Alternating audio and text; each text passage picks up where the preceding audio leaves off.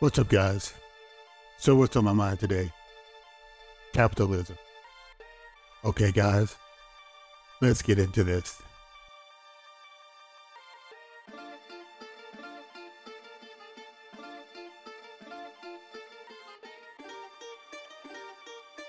Too often people accept the narrative that capitalism is natural and inevitable, that it promotes freedom and democracy while fostering innovation and progress, at the same time reducing poverty and inequity, and is also compatible with the environment sustainability causes.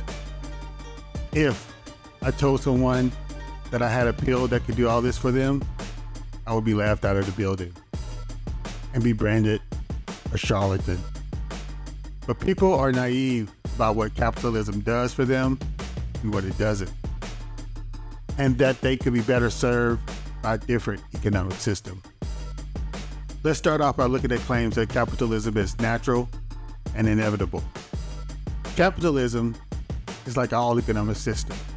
It's a human invention. It's not a force of nature or something that would always exist. I mean, animals don't use capitalism. Capitalism is a set of rules and regulations that are designed to benefit certain people and groups while marginalizing and exploiting others. So it's not natural or inevitable. It's a choice. The idea that capitalism promotes freedom and democracy is also a myth. Capitalism relies on large concentration of power, usually in the hands of a few wealthy and powerful individuals or corporations. This power imbalance can lead to lack of freedom and democracy, as those with power can influence or control the political and economic system. When it comes to innovation and progress, capitalism has a mixed record at best. While it has certainly been a force for progress in some areas, it has also been a hindrance in others. For example, capitalism can lead to a focus on short-term profits, which can limit the development of innovative technologies that have long-term benefits but may not be profitable in the short term. The claim that capitalism reduces poverty and inequity is also false.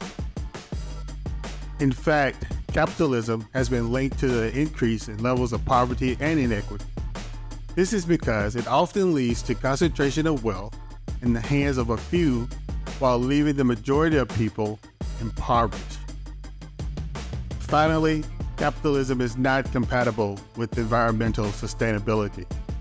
Capitalism relies on the exploitation of natural resources, which can lead to environmental degradation and pollution, which has a negative impact on the environment and can lead to long-term damage to our planet.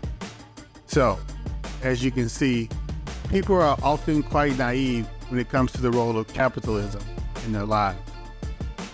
For us, it is important to recognize the myth and understand the reality of how capitalism works so we can make informed decisions about our economic and political system. Okay, guys, that's what's been on my mind today. You guys have a good day. Peace out.